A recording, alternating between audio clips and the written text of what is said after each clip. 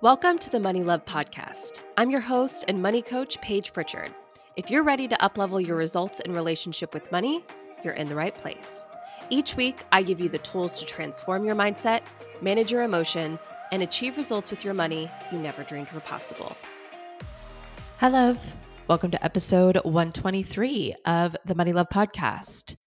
Y'all, I have the most fantastic guest for y'all today. I thoroughly enjoyed this conversation and I really did learn so much. And I know that you guys are really going to dig this conversation and learn a ton too.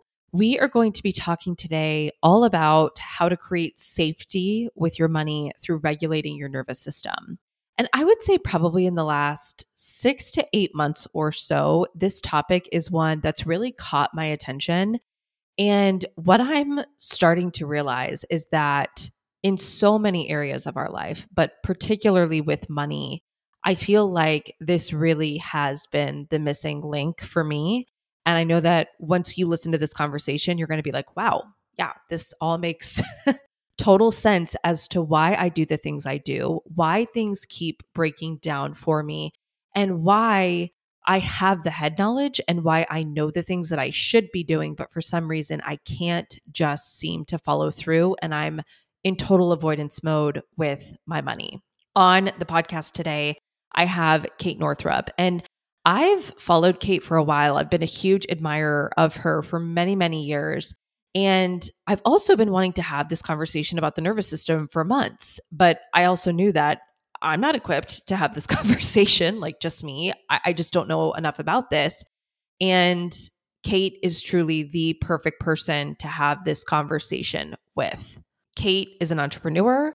She is a best-selling author. I have both of her books. And Kate supports ambitious people to light up the world without burning themselves out. She is the person who can teach you how to heal your relationship with money, time, and work. She has 2 books. One is called Money, a Love Story, and the other is called Do Less. She's also the creator of the Do Less Planner. She's the host of the top-ranking podcast, Plenty, and her work has been featured by the New York Times, Oprah Daily, The Today Show, Glamour, Harvard Business Review, and more. She is a delight to talk to, and she really knows her stuff, but you'll see this when you listen to the episode. She presents this information in a way that's actually like fun to learn about, and it actually makes sense, and also in a way to where you can actually view it in the lens of your own life, and you will without a doubt see yourself in this conversation that we had today. We are breaking down Nervous System 101, what it is, why it matters, the role that it plays in your money mindset, in your financial behaviors, and ultimately in your financial success. She's going to walk you through her 3-phase process on regulating your nervous system so that you can heal your relationship with money and approach your money from a regulated space versus what most of us do a lot of the times, which is approaching our finances from a dysregulated place. All of Kate's information can be found in the show notes. So if you listen to this and you love it and you want to learn more about Kate, if you want to work with Kate, get her books, take a look into her programs, all of that information is going to be in the show notes. I know you're going to love this one. I know it's going to impact you the way that it impacted me. After having this conversation, it just felt like so many things clicked and it really felt like all the different puzzle pieces came together for me. So without further ado, here is my conversation with Kate Northrup all about how to create safety with your money through regulating your nervous system. Enjoy. Kate, welcome to the Money Love Podcast. I am so thrilled to have you here. I have been a longtime follower and a longtime admirer of you, and I'm just really excited to dive into this topic and this side of money today, which we don't often explore and dive into, which I think you're the perfect person to have here for this conversation. But just welcome to the show. I'm thrilled to have you. Thanks, Paige. I'm so happy to be here. Before we kind of dive into all the nitty gritty, which I know we will, why don't you just go ahead and just introduce yourself? And I know you also have a really interesting background with money, just in your own story of your own financial transformation. I would love to hear that because it's just really inspiring. Yeah. So, I know one of the things that you focus on is helping women to stop their overspending behavior. And so I was a chronic overspender myself, and Yeah. I was always great at making money. That was not as much of the problem, but I would spend right, to the point of my income and then beyond as well, over and over and over again. And I was such a financial avoider. So I got myself into quite a bit of credit card debt in my 20s. And at the time, I think it was like $20,000 or $25,000 worth.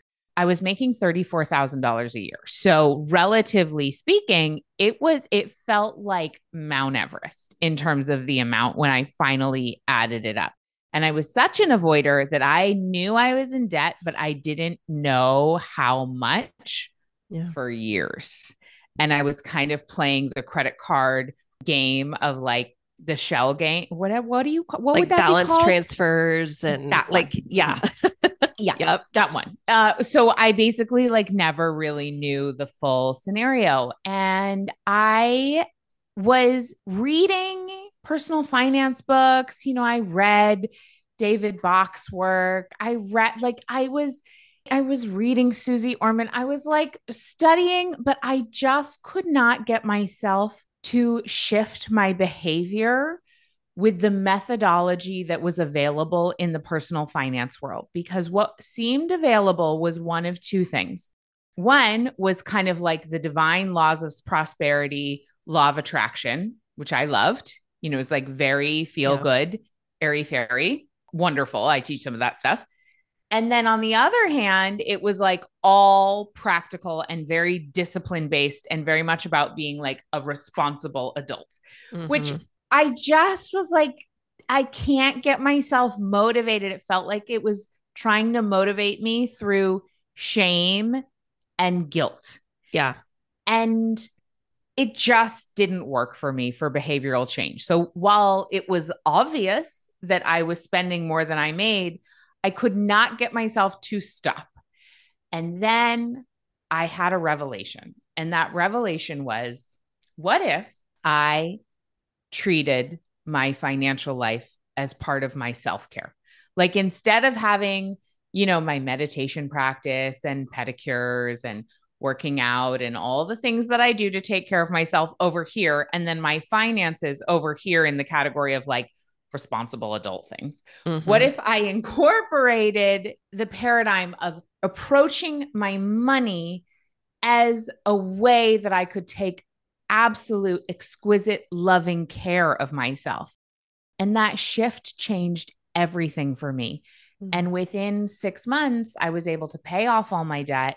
I doubled my savings. I tripled my income, and things were dramatically different. What I find is that often, and I know we'll talk more about this, about the nervous system later, but what I find is that so often in the finance world, we can get really stuck in 3D reality and focused exclusively on behavioral change.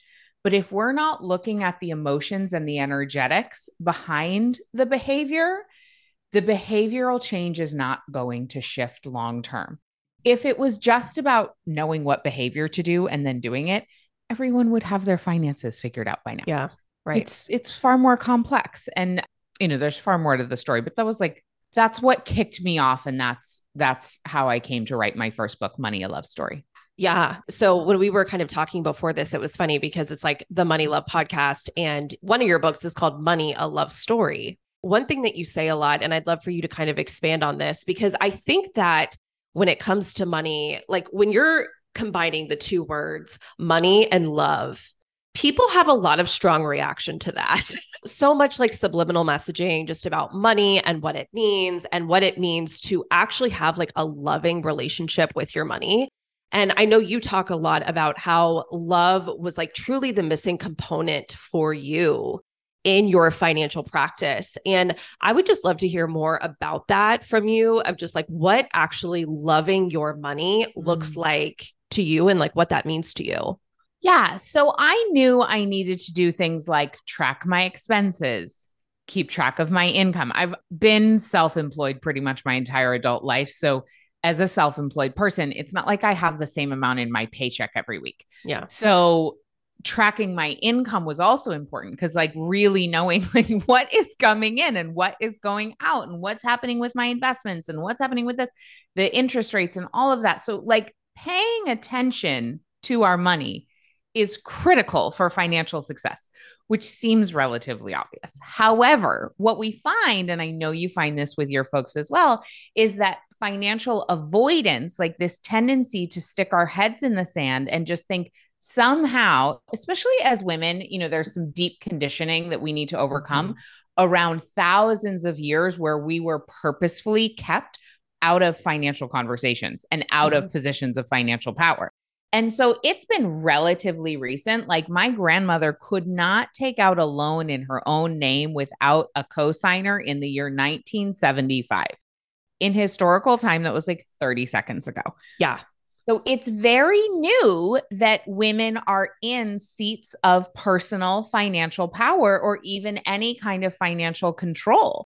And so it makes sense that we would sometimes default to avoidance. But I knew for me, I was not going to start paying attention to my money if it didn't feel fun and yummy. And so the love piece was like, okay, well, if I was dating somebody and wanted to have that relationship be beautiful and invest in that relationship, I would not only invest time with them, but I would bring my best self to those dates.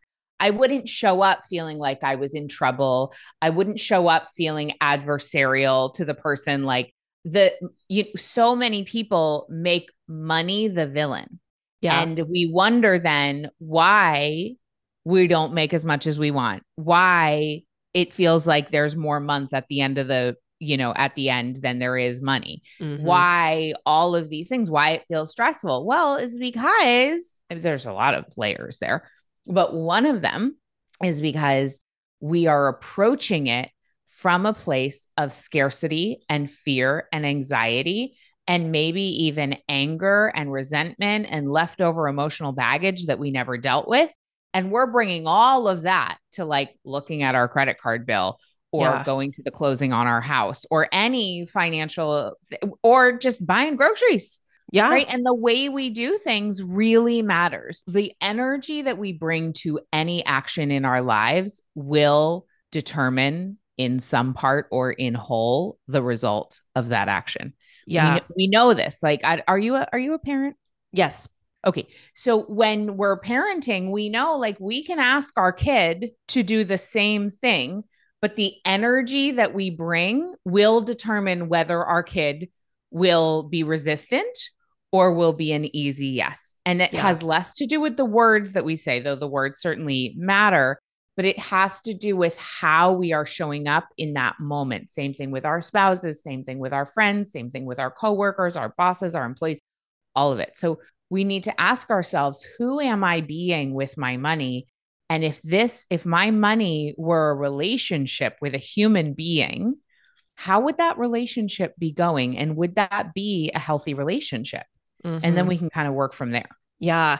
No, it's so funny that you say that because I'm not even kidding. 15 minutes before I hopped on this call, I hopped into the Facebook group of the women in my membership. And there's this one girl who posted in the membership and she said, I just was sitting down and looking at the gap between my income and expenses. Like I make really good money. It was kind of like what you were saying. She's like, I make really good money, but I'm spending a lot of money. I just sat down. I just looked at everything. And the word that she used was, I feel disgusted with myself. And I went into the comments and I kind of gave her my thoughts about it. I was like, first of all, I think it's critical that we bring awareness to when you are just evaluating your financial situation. What is the emotional state that you are coming to the table with? Is it disgust, embarrassment, sadness?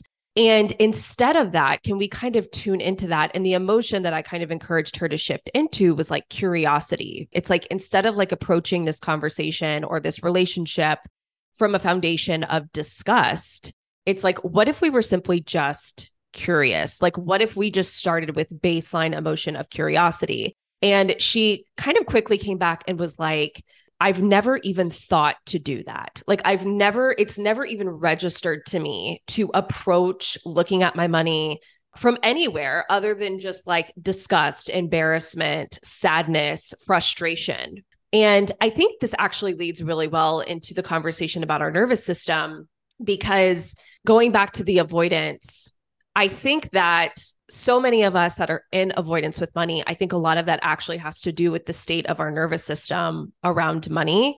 Yes. And I really want to dive deep into this because I think that on a foundational level, like if money is a resource that feels unsafe to you and your nervous system is not regulated when you're thinking about money, when you're around your money, when you're in the presence of your money, if it feels unsafe to you, if it feels dangerous to you, it's never going to be a resource that you're going to approach with compassion and be able to form like a connected relationship with.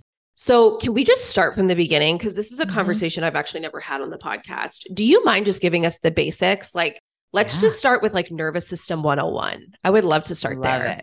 Okay. So nervous system 101. I'm going to be practical in the way I describe this as opposed to like hyper scientific. Yeah. Because I want people to be able to use this information, not like be able to teach a medical school about Perfect. So the nervous system is a part of our body that is a network of neurons comprised of our brain, our spinal cord, and all these nerves that go through our entire body. So there's not one part of our body that is not impacted by the nervous system. What's going on with our digestion is based on the nervous system. What's going on with our endocrine system and our hormones, nervous system. Our sleep, every single system is based on the fundamental health of our nervous system. It is the foundation of it all. Now, our nervous system speaks the language of energy, which is very interesting. So our nervous system gets imprinted in our childhood in particular. So our nervous systems develop in response to how it feels in our childhood environment. And what our nervous system picks up on and essentially embeds within itself is, this is the feeling of what it means to be alive. So whatever kind of the vibe was in your household growing up is the vibe that your nervous system imprinted with. This is the feeling of being alive. Now, we can imagine that with 8 billion people on the planet, there's a lot of variety in the energetic message we all received around what it means to be alive. As it relates to money, our nervous systems have an imprint in terms of what money is, in terms of the vibe that we got growing up. And I'm going to describe a little bit in a moment about how we change that thermostat setting. But the thermostat setting is what our nervous system registers as safe, because it's based on what is familiar. Doesn't necessarily mean it felt good, but it feels familiar. So the misunderstanding that most of our society has is that if you have more money, you don't have problems. And so we assume that people who grew up with money, or that people who have money now, do not have money stress, do not have money problems, and do not have disordered money behavior. Now, you and I work with people around their money, and you and I know that that's completely not true. Because the thermostat setting that we all received growing up was based on not how much money there was, but the feeling about money. So in my case, I grew up in a family with 2 parents who are doctors. There were resources, I got to go to ballet class, like there was food.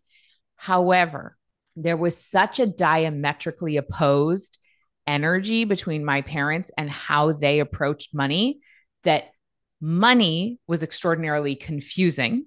It was the cause of a lot of stress and a lot of drama, and a huge contributing factor in my parents' divorce. And there was a constant feeling or vibe of stress and pressure financially. So the thermostat setting I received in terms of what it means to be alive is in order to be alive, we have to feel a certain amount of stress and pressure. Now, later on in life, it makes sense that though have always been an excellent earner, I would unconsciously and not be able to change the behavior of overspending until I did some other things, which we'll get to. So we will Xerox our history over and over and over again, because the nervous system is always making micro adjustments that do not require us to think in order to keep us alive. The nervous system's main goal is to keep us alive. It is totally wired for survival. It has done a wonderful job up until this point. Thank you so much. Thank you, body. And it is not wired by default for our thriving. Why? Because according to our nervous system, anything that is unfamiliar is unsafe. Most of us desire a financial reality that is different than what we've experienced before. Our nervous system is doing everything in its power to keep us from experiencing something we have not experienced before, because it registers as unsafe. So what do we do about that? Right. Like, yeah. Are we screwed? No. The good news is everything in the body is plastic. We can heal anything. And so we can rewire ourselves to shift that thermostat setting. So we have what's called, one of my teachers, Tel Darden, who comes from the School of Alchemical Alignment, calls it the range of resonance. So we have this range of resonance. You could also call it a range of capacity or a range of regulation. Most of us have heard the term nervous system regulation, but I just really like the term range of resonance. It feels yummy. Yeah. So range of resonance is your capacity to experience the things that happen in your life and remain at choice in your response to them. At choice, meaning you are responding as opposed to reacting. Reactions are unconscious, and you're like, wow, something just came out of my mouth and I feel like I've been taken out over by a poltergeist. Yeah. Or like, wow, I'm having a panic attack right now about something that is illogical. We've all had these experiences where we're just having a response to something that is, or a reaction to something that's happened in our life that is out of proportion to what just happened. That is because we have gone outside our range of capacity or outside our range of resonance. We are dysregulated.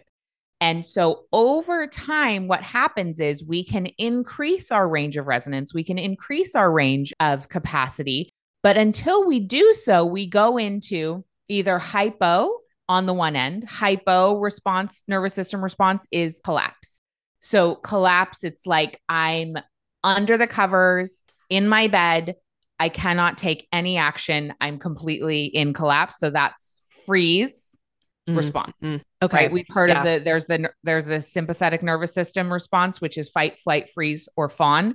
And there's the parasympathetic nervous system, which is rest, digest, restore, tend, and befriend.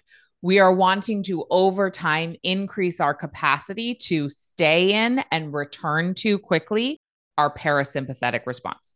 So that's the hypo end, is like collapse. And you might experience it as in a more subtle way. Like you might not be fully in bed with the covers over your head, but it would be like, I just can't seem to take action.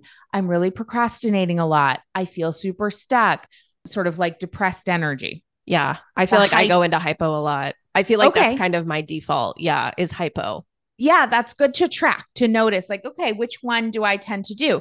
And then there's the hyper, which is taking a ton of action, but not necessarily aligned action. Like it's not necessarily doing the right things. It's just doing things. It's looking really busy, because that our nervous system in a sympathetic response also may go into fight or flight or fawn. So sometimes when we're in a fawn response, it's like very people pleasy, and we're trying to do this whole dance of the people pleasing, which takes a lot of energy to try to make everyone else happy. And so hyper is particularly tricky in our culture because we are, as a culture, a sympathetic response culture that really celebrates activity. And so it's this whole idea of like, if it doesn't work, do it harder. So if you have a tendency to default into a hyper response, it's sometimes tricky to sort that out because we may have received a lot of accolades and celebration from our hyper response. And so for many of us who are overachievers or recovering overachievers, some of our compulsion, and I use that word on purpose, to achieve and be productive is actually a trauma response. So I have so many more things to say, but I just want to pause and see, are you tracking? Because then I want to kind of like talk about how trauma impacts the nervous system. Yeah, no, I'm tracking and I love all of this. And one thing I just want to say and just kind of pinpoint here is I said this to you before we started recording, but I just feel like this is such a missing link for people. I know you probably hear this all the time. I hear this all the time as well, where it's just like over and over, people will say, I have the steps, I have the black and white, I have the blueprint. It's like something it just continues to break down. I loved the terminology that you used about your nervous system will just Xerox your past like over and over and over and over if you allow it to, and if we don't take the steps that I'm sure you're going to walk us through. Yes. But I think it's just having that recognition of going, okay, there's nothing wrong with me. My body is doing exactly what it's been designed to do. My body is working in the context of survival, and my nervous system is simply just doing what is familiar to it. And I think that's what's frustrating for people, because people know that there's behaviors that they want to change. Like they want to stop overspending. They want to stop overeating. They want to stop, doing all of these things, but they get frustrated when they feel like they can't stop. Well, it's just your nervous system seeking what it's always done and seeking the familiar. Logically, you're like, I don't want to be doing this. You just feel like your body is kind of just being taken over. It's like, but you still continue to do it. And I think it's just recognizing that desire for the familiar. That's all that's happening. I know I keep bringing this back to specific examples, but I just think it's helpful. I had another example that's popping up for me. Another woman in my membership, she was like, I was doing so good. I was making so much progress. And then this weekend I got paid and I went out and I spent all this money. And now I'm kind of in this like shame spiral and making it mean all these things. And it's like, really all that was happening is like, you just reverted back to what was familiar. And like, that's it. That's all that was happening. And I think when you can recognize that, it's like, there's nothing wrong with me. Nothing has gone wrong. My body is doing what it's been designed to do. And that's okay. So it is okay. And and when you speak about it that way, what you're bringing is the availability of compassion and love. Yeah. Because we will make way more effective change from a place of love than we will from beating ourselves up. No amount of beating yourself up is ever going to create lasting change. Nobody loses weight through beating themselves up long term. Nobody heals their finances through beating themselves up. Like it doesn't work over time. It's unsustainable. And if that would have worked, it would have worked by now. Yeah. Because it's the strategy that our culture has taught us. Right. It's like the strategy that my 8th grade soccer coach used for all of us, just like screaming at us. And I was like, why is no one else like horrified? I was like, this is not motivating. I quit. Anyway, I was like, you could love me into, running faster, but you're not going to yell at me. We are animals. Yeah. So it's really important to remember, like, yes, we have these developed brains and we have all these capacities and we have all this consciousness, but like, you have to remember when it comes to the body, we are animals, and 99.9% of our behavior is actually unconscious. And it is therefore directed by our nervous system, which is just trying to keep us alive. And the way it knows how to keep us alive is to keep us in a familiar band of experience so that it won't go into the lack of safety of the unfamiliar. However, everything we want is outside of our comfort zone. Yeah. And all the personal development gurus are like, everything you want is outside your comfort zone. And therefore you just have to be scared all the time and do it uncomfortable and do it scared and be scared and live uncomfortable. And I'm like, well, yes, we do need to do things that make us uncomfortable in order to grow. However, we don't have to live there every day, all day long. Like we do not have to be scared for the rest of our lives. Actually, what we can do is expand up to that point where our thermostat setting, you set your thermostat to 68, it gets to 69 in the room and the AC turns on and you hear it, and then it brings the room back to 68. That is exactly what's happening in your nervous system. So it's like maybe your nervous system setting is to have, $75,000 a year in income and 20 grand in the bank for savings. Yep. But every time something happens to shift that, you end up having an accident where you have to spend your emergency fund, or you go back into debt, because like this happens over and over and over again with my clients. And I'm sure you see the same thing. Yeah.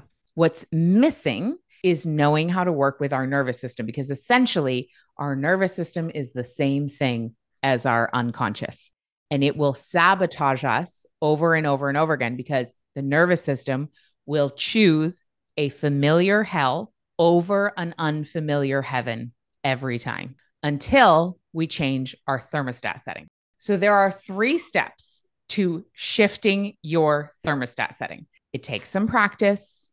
It's not a one and done. It is like exercising and eating in a way that's supportive for your body. We need to engage with it every day. It's not like you get a new set of tires and now you can check that off your list. Yeah. Right? Until like several years from now when you need the new tires again. So it's the 3 S's that I teach. And number 1 is stop. So you just have to stop and be like, oh, I'm dysregulated right now. And here are the signs. You're beating yourself up. You're overwhelmed. You're anxious. You're worried. You're feeling super exhausted all of a sudden, and you can't engage with the behavior that you were wanting to engage with. You're finding yourself turning to numbing behaviors, whether it's like eating a lot of chips late at night, going to Target and filling your cart with all the things that you did not have on your list. Yeah. Late night internet shopping, doom scrolling. Yep. TV binging, sleeves of Oreos. Like we all have our drug of choice. Right? Yeah. The bottle of wine. That's mine. The bottle of wine. Right. Like I'm not saying I do not have my drugs of choice as well, but I know when I'm doing it, it's because I'm dysregulated, not because the chips are actually the solution. Right. So we want to just stop and be like, oh, I must be dysregulated right now. Or let's say, here's a practical story that hopefully will be, we'll hit this home. When I got my first book deal, so I published with Hay House, and Louise Hay herself, like sort of like the grande dame of the personal development industry. I was with her in New York. She looked at me and she was like, we're so excited to publish your book. Welcome to the Hay House family. And I will never forget this moment. She closed a glass door at a hotel. I left the hotel and I went to a cafe and I completely lost it. I should have been elated in that moment. And actually, I was in a massive guilt spiral because I was at the precipice of an expansion beyond anything I'd experienced before, an expansion in visibility, an expansion in impact, an expansion of achieving career goals. I mean, like being acknowledged, like all of these things. But I did not have the nervous system capacity to maintain that expansion. It felt so unsafe. So instead, I was crying at a cafe alone, feeling like crap about myself and feeling like they had made a huge mistake. So I know I'm not the only one who has had those completely illogical moments where you're like, this doesn't track. And also, this was not what I thought it would feel like. Yes. Right? Yes, totally. And then what we do in our culture is we make that mean, oh, there's something wrong with fame. There's something wrong with success. There's something wrong with making great money. No, there's not. We just haven't expanded our nervous system capacity to hold those things in a healthy, regulated way. I wish I had known this at the time. I was just dysregulated, but I didn't know. I thought I was a piece of crap. So we stop. And then we signal safety. So there's a number of different ways to signal safety. There are 80 million gajillion different nervous system healing practices, but I like to tell the 5 categories that will regulate your nervous system. And you can find a behavior that makes sense for the moment you're in for you that is in one of these 5 categories. One is movement. So could you take a walk around the block? Could you put on a song and dance? There's a million different ways. And now if you're in a meeting, you could do a movement called havening, where you just are like rubbing your hands over one another in a very slow, you could get out your hand lotion and you could just, this is a nervous system healing tool, right? Like it's not always going to be practical to do something big. You might be in a moment where that's not going to make sense. So movement, breath. So this is where breath work comes in. So beautiful. Not all breath work though is down regulating. Some breath work is up regulating. So you kind of need to know what you're doing, just so you know. Sound. So making sound, singing a song, doing a chant, literally making any sound you want. You could just be like, and that activates and tones the vagus nerve, which automatically regulates the nervous system. Feels silly, works every time. So I do the humming a lot, like, because I mean, I'm home all day by myself. So I'm like, no one's going to see me. No one's going to hear me. I rock my daughter to sleep every night. And I always hum. I always do the, I tell my husband, I'm like, it always puts her to sleep. It's so relaxing for me though, right? Because to your point, I think it's like the movement, the rocking back and forth, but it's also kind of like just that low hum, right? Just that hum. And I love like singing too. Like if you're in the car singing or, oh my gosh, or in the shower. And rocking is a nervous system regulator. So I have kept a rocker in our house, even though my kids are 5 and 8. Because I know if they're dysregulated, if they sit on my lap and we rock, it's what they need.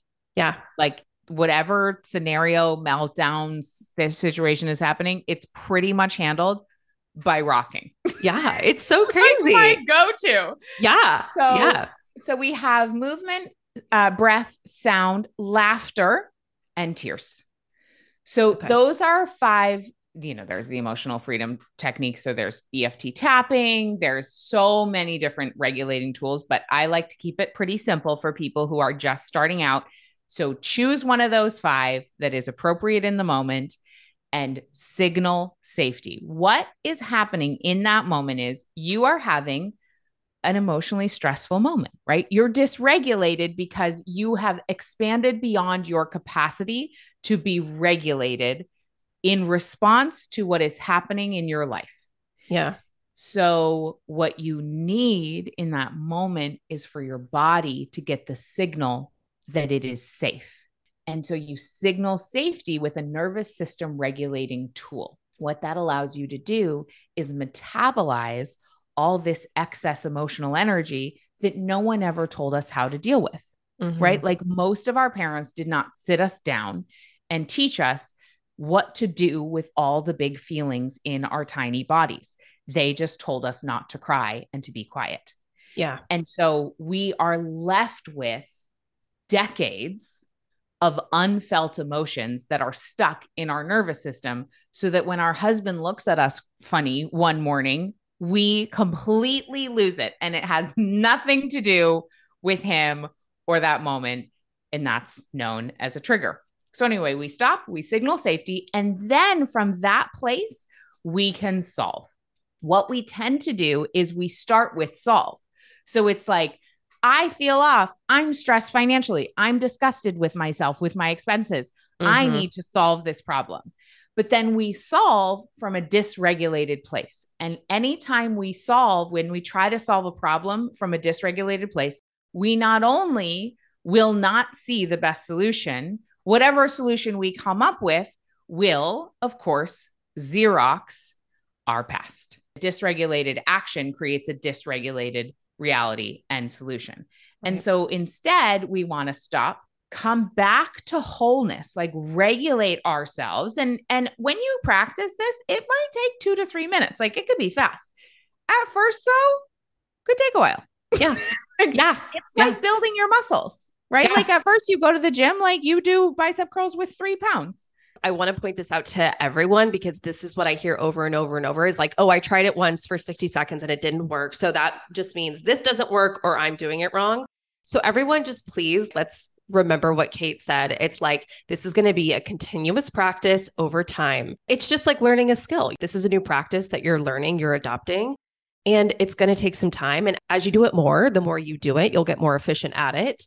But if it takes a little bit of time in the beginning, or it feels like, I hear this all the time, like this is taking too long, I'm not seeing results. I call it like the Amazon culture that we're in, where it's just everything is like now, instant gratification. Like if this doesn't work, which is a symptom of living in a sympathetic society where we are all constantly, essentially in fight, flight, freeze, or fawn. Yeah. And so much of our behavior is a trauma response, including false urgency, creating false urgency, and like creating emergencies out of things that are not emergencies. Yeah. Okay. So going back to that last step, it's stop, signal for safety, and then solve, but solving from a regulated place. Solving from a regulated place. And then, okay, so those are the 3 steps. And when you repeat them over and over time, you will find yourself then at Target, tired, hungry, and able to walk out of the store with only the toilet paper that you planned on buying because you have increased your range of resonance. And so you are able to go into the hotbed of your old behavior, under-resourced, and still do the behavior that is healthy for you, that you would logically choose, and you won't have to work to have that habit change. You will find yourself just doing the thing that is healthy for you because your nervous system has now updated its thermostat setting. You've had all of these hundreds of moments to signal safety at a moment of increasing your capacity, which is the same thing as changing your thermostat setting. And now your thermostat setting is for abundance and relaxation with money and health with money and a certain amount of buffer that you like to have between your income and your expenses, so that unconsciously now you are doing the behaviors that are supportive of your new thermostat setting, which is healthy and in alignment with your actual dreams and goals. And then you don't have to like police yourself around all of the behaviors. You just find yourself doing them. I love this approach so much because I feel like talking about a lot of the advice that we're typically given is, I feel like it's so focused on just like changing and manipulating your external world. So like if you go to Google and you Google like how to stop impulse shopping, how to stop overspending, it's like unsubscribe from emails and unfollow people. And it's just like change your external world to kind of like deal with this problem that you have so that you're never exposed to a trigger. So that you basically kind of go through life, all these like pads on, just like protecting yourself from like, oh, this trigger, that trigger. And for me, I'm always like, well, what are we saying here? Like, are we saying that we're just never going to go to Target ever again? Are we saying that we're just never going to get an email again, about the 24-hour that's flash sale? impractical. It's impractical. It's impossible. I'm like, what we need to do is we need to do the deeper work, which is kind of what we're talking about today, to your point, to where it's like, you don't have to go through all of these like hoops and stuff to manipulate the things that you're exposed to in your external world, because it's like, no, I can walk into Target and just get the toilet paper, or I can go onto the website and only get what I plan to get, or I can get the email about the 24-hour flash sale with the timers and the this and the that, all this stuff that's supposed to invoke almost kind of like this sense of like false scarcity and feel regulated and feel like, okay, like there's nothing that I need. I don't need to engage in this. And so I'm like, that's the transformation. It's not going and changing everything in your world so that you never have to be exposed to this stuff ever again. It's just not practical. It's not practical. It's not going to happen. Yeah. It's not going to happen. And the way that modern marketing communicates with us is typically meeting us at our place of dysregulation. Oh, that's so good. Yes. And it adds to the dysregulation with urgency, with scarcity, all the marketing cues that you and I both have learned in all the marketing courses. Right. Like, yeah. Tap into our unconscious brain that is wired for survival. Oh my God, I'm going to miss out. Oh my God, I'm going to be left out of the pack. oh my God, this is going to be gone, right? So I'm reading this great book called Scarcity Brain by Michael Easter that talks about how we are wired as animals for scarcity cues. And of course, what we're talking about with the nervous system helps us to rewire our scarcity brains so that we are really able to see beyond those messages and certainly act if it's supportive of us. Like, there's my favorite Christmas card company is running their 50% off sale that they do once a year right now. You bet your bum I'm going to be getting myself organized so that I can order by their deadline, because that supports my goals with my spending with my family. Yeah. And, not acting out of false urgency. I just had made that decision to spend that before, and now I can really receive that from a regulated place. And it's not creating any anxiety for me. It's just creating a smart spending decision. Yeah. Spending money from a regulated place versus a dysregulated space. When you spend the money from the dysregulated place, it's like after the money is spent and after you've made that purchase, that is when you have the spiraling. That's when you have the buyer's remorse. That's when you have the emotions of like disgust, embarrassment, self-loathing. When we can make those spending choices from a regulated place, to your point, like the card example, it's like after that money is spent, there's none of that. No, I feel great about it. Yeah, it feels great. It feels aligned. And it's such a different experience. And I feel like even just showing yourself that that's a possibility, spending your money in a way that afterwards you just don't have this huge crash and this huge collapse and you don't just feel awful about yourself. Even just showing yourself that it's possible to spend money in a way that feels good and aligned and guilt-free. A lot of people, I feel like, have never truly experienced that, like truly. No, and they didn't even know it was possible because what they inherited in terms of patterns around money, what was modeled for them, but also what they inherited literally in their DNA of their nervous system, which I'm going to touch on the layers of trauma and how it impacts us, is that money is stressful. Yeah. And every interaction is negative and stressful. And that's just the way it is. So it's like the fish in water who's like, doesn't even know it's swimming in water. It doesn't even know what's around it. And what we need to understand, which is a little complex, but also kind of helps us to not beat ourselves up, is that our nervous systems are impacted by what happened to us personally.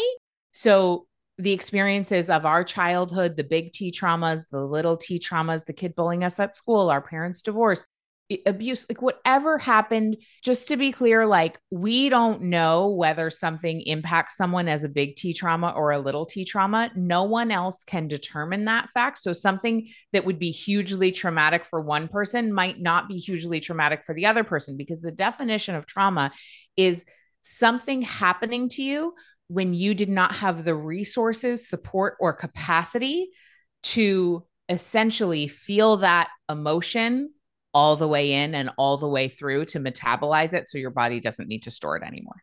And so we just don't know what anybody's dealing with. But what's important to understand, especially as women, is that there are two other layers of trauma. We just think like, what's impacting my nervous system is what happened to me. Actually, there's also ancestral trauma. So think about, if you live in the United States, many of our grandparents experienced the Great Depression in the 20s. And there was tremendous scarcity, tremendous fear. Then they experienced World War II, right? And then if you think about if your family's from other countries, and then you think about hundreds of years ago, what was happening in your particular lineage and what might be living still in your DNA around safety, scarcity, and resources. So there was an interesting study that was done on these rats, and they took the rats and they piped in the smell of cherry blossoms, and then they shocked the rats' paws. And so they associated the pain with the smell of cherry blossoms. Now, rats have a pretty quick life cycle. So within those same scientists, tenure, they were able to have 2 more generations of rats. So they had, I think, the grandbabies and the great grandbabies of those original rats. They took those rats, they piped in the smell of cherry blossoms. They did not shock their paws, but with the smell of cherry blossoms, those baby rats freaked out because their bodies had a memory of associating cherry blossoms with fear. even though they had never had that lived experience. So think about that for you and the people who are in your lineage. Just know that we're acting out financial patterns that didn't even happen to us. We won't even ever know the story. Doesn't matter. The good news is those same 3 steps: stop, signal safety, solve, will work, whether it was your story or somebody else's story. And then this is important just around social media and the news cycle in particular. Yeah. We're also impacted by collective trauma. So when there's something happening, especially to somebody who we identify with, so if it's another woman, if it's another person of color, if it's another lawyer or whatever, like anything that we would identify with, if we see something bad happening to them, our bodies register it because of our mirror neurons. The way we're wired, our bodies register it as it has happened to us because our bodies don't believe the lie of separation and really know the truth that we actually are all interconnected. And so also know that there's going to be certain things you freak out about that also didn't happen to you personally. And the good news is when we do this nervous system healing work around our money and any other area of our lives, we are doing it on behalf of ourselves, but we are also healing 7 generations back, 7 generations forward, and we are also doing it for our little corner of the planet. This has just been such a fascinating conversation. I'm so glad that you were here today. I mean, I feel like that's kind of like the perfect place to kind of wrap us up, but thank you so much for being here. And I know that I got a ton out of this conversation, and I know my audience will as well. Before we go, can you tell everyone where can they find you? And I know you have books, I know you have programs. If anybody wants to get plugged into that, where can they find that?